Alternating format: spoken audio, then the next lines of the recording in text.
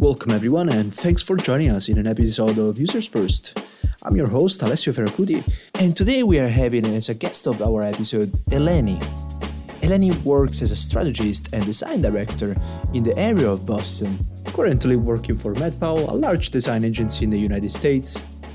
And today we're going to talk about the whole process of website redesigns, from the discovery phase and talking to clients and stakeholders to the development stage, what the steps are, as well as building a foundation for the website. So how can we reuse a website in the next 3-5 years without having to do all the work that was supposed to be done in the beginning? Thanks for joining us, Eleni, and welcome to Users First. How are you doing today? I'm good. Thank you for having me. It's my pleasure to have you in the podcast, and I'm really looking forward to this conversation. Tell us, how did you get where you're at right now as a design director? What is your background? Sure. What did you study? Yeah. So when I was in undergrad, I studied graphic design and I really loved design and I went straight into the digital space and I stayed there. And I love the digital space because there's an interactive component. Obviously, there's a human factor. There's somebody on the other end who's interacted with something that you're designing. So that was really exciting to me. It didn't feel static, which I love print for its own reasons, but I love that the interactivity that comes with designing for interfaces or designing for products and websites and applications and so on. So I started my career in that space. As I advanced in my career and I had the opportunity to sit at the table with the client and the business owner, I really appreciated that part of the conversation and that part of the phase of the project. I realized that I really loved the discovery piece of the work, the strategy piece of the work. Yeah. So it just made sense that I continued sort of on that path, keeping my design skills, but trying to think a little bit more broadly about the discipline. And so as I moved through, I ended up going back to school and I received my master's in communications management. And that for me combined communications and design and strategy and kind of brought it all together for me. That from a creative director standpoint really helped me out.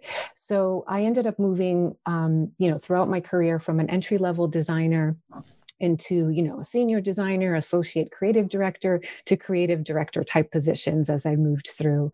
And then as I continued in my career past that, and I landed at MadPow, what was great there is I was able to stretch my skills further. So again, still being able to keep my design skills because I consider myself a hybrid. I can do a user experience design, UI and visual design, but I can think about it from a creative director standpoint, but also the strategy piece. So being a MadPow allowed me to stretch that piece and be able to be exposed to bigger clients, bigger projects, where strategy was important and where clients were coming in to get help from us from a strategy perspective. So that's basically how I ended up where I'm at today. Awesome. I love the introduction. Basically, your whole life in 35 seconds. That was amazing. I wish I could do the same, by the way. I wanted to say that I also share the same thoughts about how the design field overall. Although I'm not a director, I'm at the beginning of my career as a UX designer. I share the same thoughts about switching from a graphic design background to UX design. That is way more interesting. Knowing the overall process, talking to clients, talking to stakeholders, being involved in the discovery process. It is much more exciting than although I also love print, it's beautiful flyers and business cards, right? Yes. It is a lot more exciting to actually be involved in the discovery process because one day you're designing and one day you're doing something else. It is just, I guess it increases your drive in your work. Yeah. Right. And you thrive. I wanted to ask you something about your creative directing role. Like, what is it like? Like, what does a creative director do? Yeah. So what does a creative director do? There's a lot of different thoughts and philosophies around that. So my philosophy is I am there to help guide the work, guide the team, make sure that from an objective and a higher goals perspective, we're meeting those goals and objectives from a client angle, making sure that the client gets what they need. So we usually set up front, what is it that we need to do? So if you're designing a website, for example, you need to have a certain look and feel. It needs to map the brand, we certainly make sure that matches, of course, but then thinking about the audiences as well. For example, I have a lot of experience working in higher education and doing website design for universities and the academic space. And in that space, you have a lot of different audiences. So you have to consider those audiences. But basically, what I feel the job of the creative director is to guide that vision moving forward. And so you establish what those goals and objectives are at the beginning. You do research to figure out what comes out of research. What is it that we should be focusing on? And then how does it manifest itself visually? And not only visually, but from a content perspective as well. Because I think the creative director area, it could be a huge umbrella that covers the visual design, the content piece as well, kind of bringing all those pieces together, as well as user experience. So for me, it's combining those three levels of UX, content, visual design, and making sure that we're focused on those goals. So when I work with a team, when I have worked with teams in the past where I'm leading that creative direction vision, so to speak, it's making sure that the team understands what our goals and objectives, if we have a creative brief outlining what it is that we're trying to do for the client, and then reviewing that work and making sure that we're aligned and we're doing what we're supposed to be doing. It's not just a matter of taste. It's also understanding that the people under you have a perspective, and that just because they have a different perspective doesn't mean that it's wrong, and allowing people to kind of grow within that space too, right? It's not about just saying yes or no. It's about allowing these different ideas to emerge. And as long as they fit that creative vision or the objectives and the goals, I think that should be guided and moved forward, if that makes sense. And that also helps build your team internally into this team where it feels collaborative, right? It's not a dictatorship. I don't look at creative directorship as that. It's more of you are this kind of leader that is sort of helping guide people and mentor people along, as well as getting to what the client needs. Exactly. And it's beautiful what you just said about looking for innovation and allowing people that work in different departments. Although you're the creative director, right? And maybe you have more power, let's say.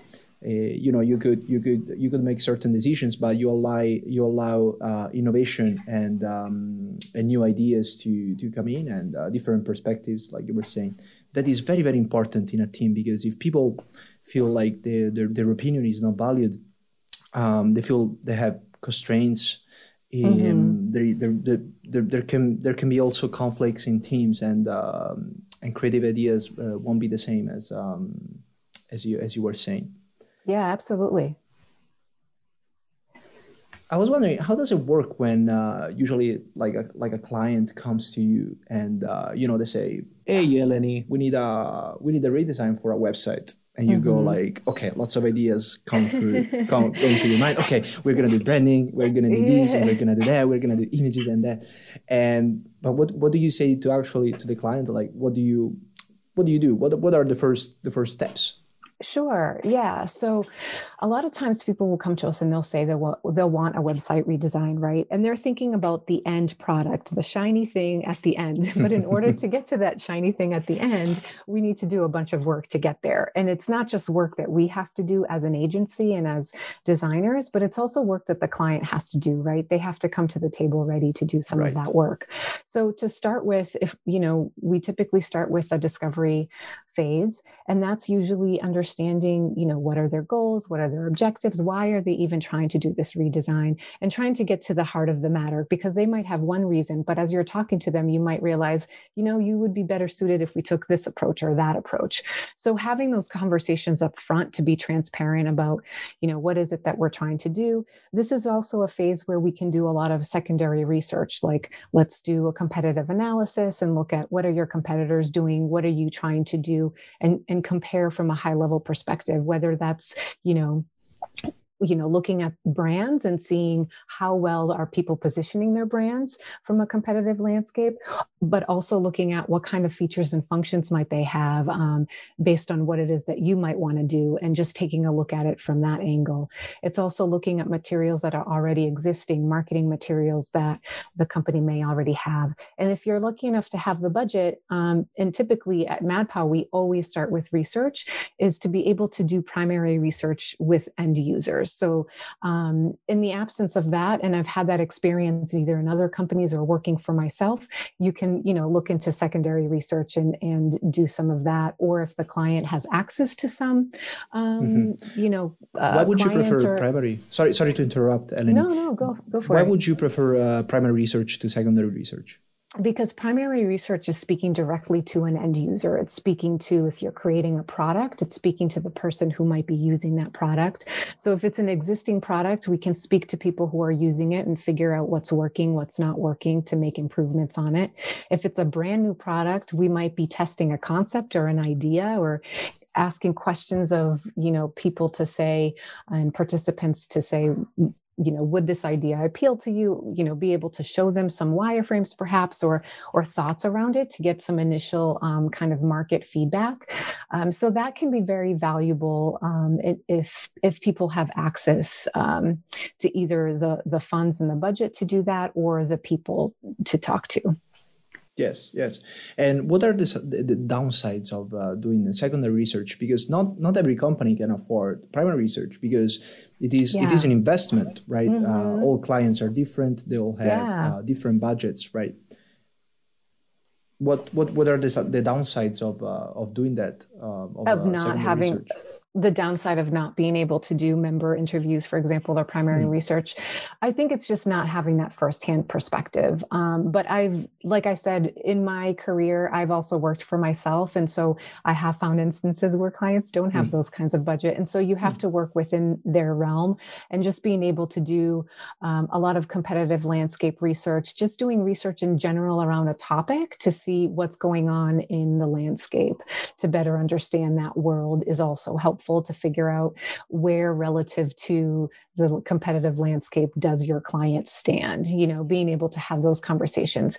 The other thing you can do with other research that you can do, which you would have access to people, is your client having stakeholder interviews, speaking to members of the team within your clients to be able to gain more access there. So if you're working on a product, being able to speak to members of the marketing department, or maybe speaking to sales and understanding how their perspective is, speaking to the development team, or speaking to the business group that owns the product, things like that.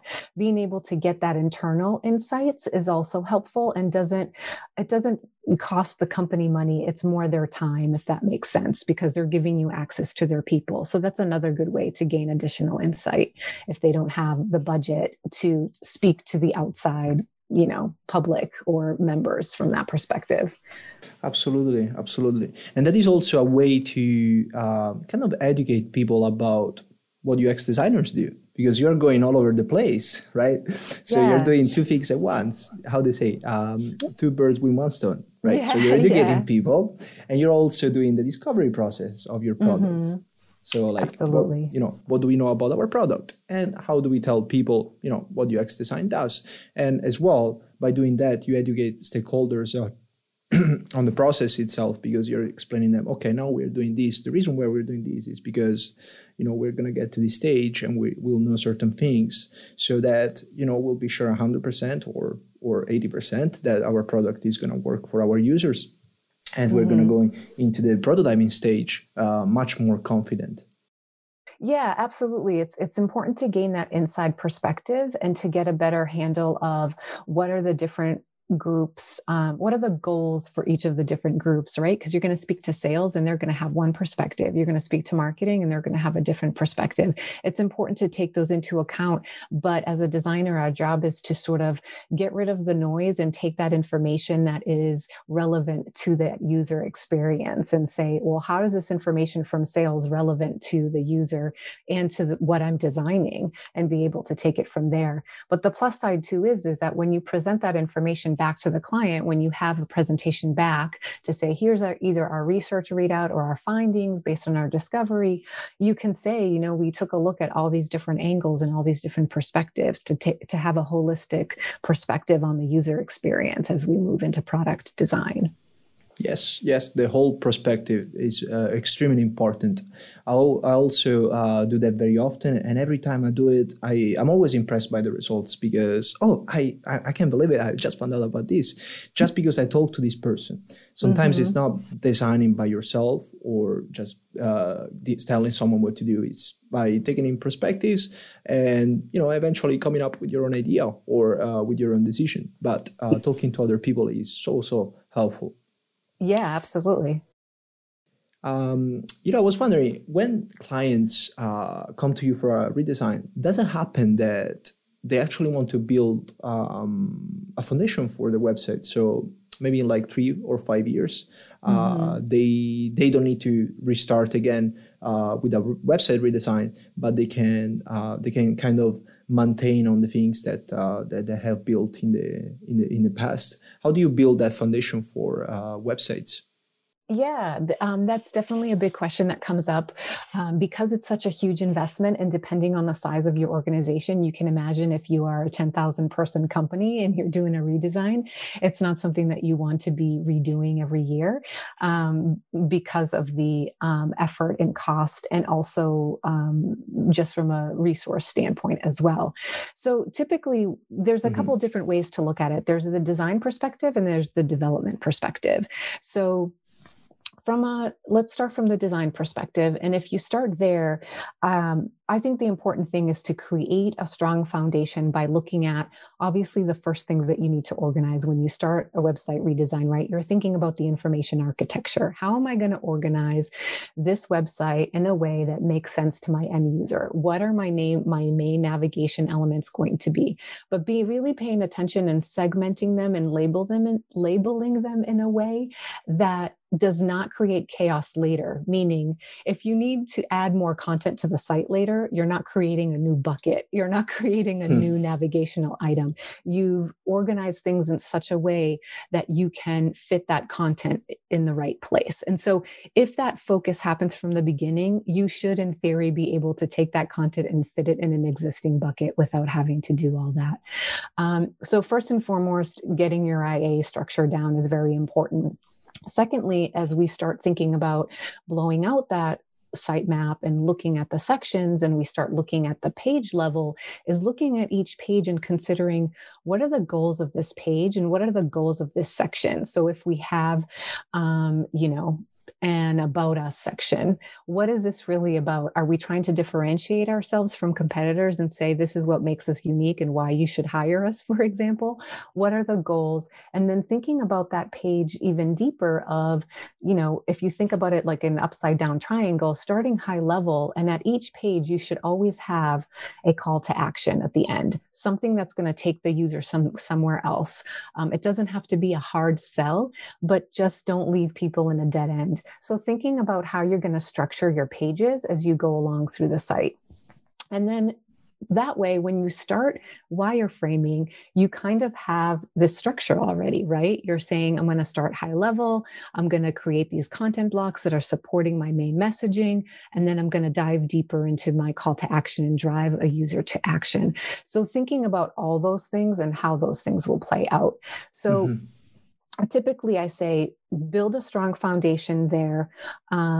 Obviously, we start layering in the visual design elements that should be tightly connected to your brand and show that, so that if we know that not everybody lands on the homepage if they're doing a Google search. So wherever a person lands on your website, they should know who you are, what the site is about, and what they're looking for. They should be able to find it, even if it's not on that particular page. So thinking about those things, that a user could come in at any page, and considering what needs to go on there to accommodate that. So once we have that and we have the visual layer, I would say, obviously, the content is super, super important. And when I say content, I also mean words and photography and illustration and videos. So if you build out the structure of your site, consider it like as if you were building a house. You are building a house that will last you a long time, but you can decorate it however you want. If you change your mind in 5 years and you want to change it, you can, but the structure is there and it's got good bones. That's how we should consider building a website. The wireframes and the page structures are the bricks and the sand and the cement. below the house. I don't even know how to make a house. But yes, but no, exactly. But yeah. And then basically that way you can update the things that matter are updating your content, right? Updating your content and your messaging and your photography. That's the unique, from my perspective, my personal perspective, that's what makes your brand unique. It's your content. So if you can update that as you go along, that website should last you. So that's the design aspect of it. There's the development aspect of it, which is a little bit more, getting into the nitty gritty and the weeds, but also thinking about building it in a content management system. So whether you're building it in WordPress, for example, or you're using Drupal or any kind of, system like that, you want to consider how are you going to build your pages so that they're modular and things are built in components and in a way that's easy for you to update that information as you need. So if you need to update a component, it's not the end of the world. If you need to add a page, it's not the end of the world, those kinds of things. And also considering there's the back end of a content management system that can be refined so it's a little bit easier for the person who's going to be making the edits. So there's usually going to be a content owner in an organization who's going to be editing the website when they log in. There's things that we can do for that interface to make it a little bit easier for them. And some of it starts with labeling and taxonomy, or the way that we've structured content as well. So there's a couple different ways, as I mentioned, there's the design portion and the development portion. And I think if you can follow some of those, then that website can take you to the next level. Because from a development standpoint, there's always going to be, updates and that can evolve. But if you've built it right, you can just make those incremental changes and you're not making, large structural changes. Exactly. And I can totally see the power of this, because I've noticed that a lot of companies fail in this. They don't know how to make a website redesign. Whenever they make a website, right, they are not thinking long term. They think like, how can I make a website as quickly and as cheap as possible, right? Talking about any kind of company, could be large, could be medium. I've seen this mistake many times. The page structure is not there. So we're not accommodating the user needs. Maybe the users need a search bar that is not there, right? Maybe images are beautiful, right? The content is amazing, but the search bar is not there. The value propositions of the company are not there, right? So the page structure is definitely missing. The sitemap sure is there, but it's not categorized and labeled the right way. And then in terms of development, I can see that very powerful as well, because developers also want organization, right? They want to be able to edit things without going like, oh no, we have to change the whole thing again. Our boss has decided again to change something. Now we have to do it again. And they're right? It shouldn't be that way. It should be a communicative process, and the designers and developers should be on the same page with this and make components so they don't need to start all over again every time. I think it's a beautiful process. Thanks for sharing that. Yeah, of course. Another question I had was, how do you fit websites into service design, which is your expertise that we haven't talked about service design yet, which is a completely different and huge topic. But I would be very interested to know on what the connection between websites and service design is. Service design can feel very abstract to people. It basically looks at the big picture. So we're designing basically circumstances for an experience to take place. And I know that sounds very fuzzy, but when we're designing a service or a product, service design looks at the big picture. It looks at all the stakeholders involved, not just the end user of the product or the service, but it looks at the people who are creating it as well. So in an instance of a product that we're designing, it's going to consider the end user, but it's going to consider, if there are operational systems that need to be in place at an organization to support that product. It's looking at what are those operational systems that need to be put into place, right? And it looks at all the touch points that an end user might touch. It looks at the entire journey. It looks at what the channels that person might touch. So when we think about website design and think about service design, a website would actually be a touch point of a much larger experience. So that's the way that I would consider it. And if you think about it in the world of say a large health insurance company, right? A health insurance company will have multiple touch points for its members. It's going to have a website. It's going to have a website where people can log in and look at their personal information. So that might be a personal portal, right? They might have chat. They're going to have a call center where a member can call in and ask questions, right? And so you can see in that world, the website is one part of a much bigger world. Yes. So that, in a nutshell, can give you a very basic view of how that fits into service design. And it does. You explained it perfectly. It's the process before and after you actually went on the website itself. For example, when you rent a car, after you made the booking, then you will go in the rental place, and you will show them some kind of barcode, or maybe a printed invoice on paper, and the experience there will continue. So it's the job of a service designer, making sure that the person is actually taken care of until they get the car, right? Because the original goal is getting the car. It's not getting the piece of paper to show to the branch, right? They want to get the car. So how can we make the process also as smooth as possible in combination with the website?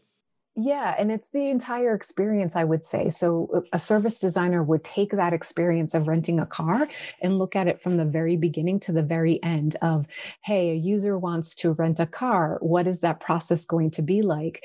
And then, as you explained exactly, like they would go in, they would show the barcode, they would get the car, but it continues with the car and driving the car and having that experience. Like, what if the car breaks down? Then what happens? What does the person who's renting the car do? Do they call the company? Do they call some other emergency, I don't know, somebody to help them change the tire, whatever. So a service designer would consider everything and anything that could go right or wrong and be able to figure out a solution to that, so that if there was an issue, what would need to happen to do it. Sometimes when you rent a car, it already has, sometimes in the United States, like those, I guess they're called transponders. Like if you have to pay a toll, right? It's considered as part of the cost or whatever. So thinking about all those little details, like what if that doesn't work? And then it shows you like a big red thing as you're going by, that kind of stuff. So service design takes into account the entire experience, but then also like not just the person who's riding the car, but the person who's facilitating the process, the person who you go and you meet, who gives you the car, who, what do they need to do their job, and what kind of information do they need? How do they need to be trained? So service design looks at all the elements. It touches everything. Yes, actually, I was going to ask you that. Even the employees, how they are trained and so on. I think if every company would have, this kind of implementation of service design, the services could be improved so much more in conjunction with the websites. There will be better experiences for everyone. Where do you see service design going in the future? Yeah, that's a good question. So I see service design as it has the foundation and the tools and the framework for us to do our jobs and pretty much solve any problem. So I think what would be interesting is to see us be able to use service design to maybe, this is very, ambitious and aspiring, but to solve some bigger problems in life, right? To be able to solve some social justice issues, for example, or things that we're seeing in the world, like climate issues that we're having. How can we use service design to help us solve some of those things? And so I think that's exciting to be able to like apply it in those kinds of areas when we look at the world as a whole. Yeah, I can totally see how that could work in the future, and I'm really looking forward to seeing it. I hope it will happen. Related to climate change, some kind of field that I've seen where there is a lot of issues where people nowadays still don't know what to do is recycling. People are still not aware of the consequences of not recycling. Some people are just not aware of the whole process, what goes where, what bag do I use. the consequences of not recycling properly, how it will affect the world, and if I do recycle, what positive actions, what positive outcomes will there be, right? There is still a lot of confusion about the whole recycling. Maybe we as designers, we can do something about that. We can inform people and let them know the consequences of not recycling. And we can also let them know how to better recycle. So just throwing some ideas, right? Yeah. I mean, when you think about climate change and we think about recycling and things like that, and having to go into a community and educate, there's this, from a service design perspective, it's sort of going in and understanding, what's working well, what's not working. Is the community educated about recycling, for example? Do we need to educate the community, but how do we go about doing it, right? Do they gather anywhere where we can find a place where we can educate them? Or, there's simple things like sometimes you see the garbage cans of like, this is the garbage can, this is the recycling can, but there's no instructions on what's recyclable. And people just throw everything in there, right? And or they throw things in there like with a plastic cup with a full cup of coffee, things like that. And just little things where it might, help educating people along the way. So I think, to your point, when you think about service design, it's thinking about all those things from a kind of a macro level to that community level. And then as you get more information, being able to fine tune those recommendations based on, the context that you are in. Yes. And I really hope that is going to happen. The whole field of design is evolving. I don't see why it can't take that path, We'll see the next few years what happens. I'm very curious. Yes. Thanks a lot for dropping by the podcast. I mean, this was a wonderful session. I got to learn a lot about creative directing and really everything about paging structures and website redesigns. And this session was very, very educational for me and for my guests. Thank you. Awesome. Thank you for having me. I'm glad it was helpful.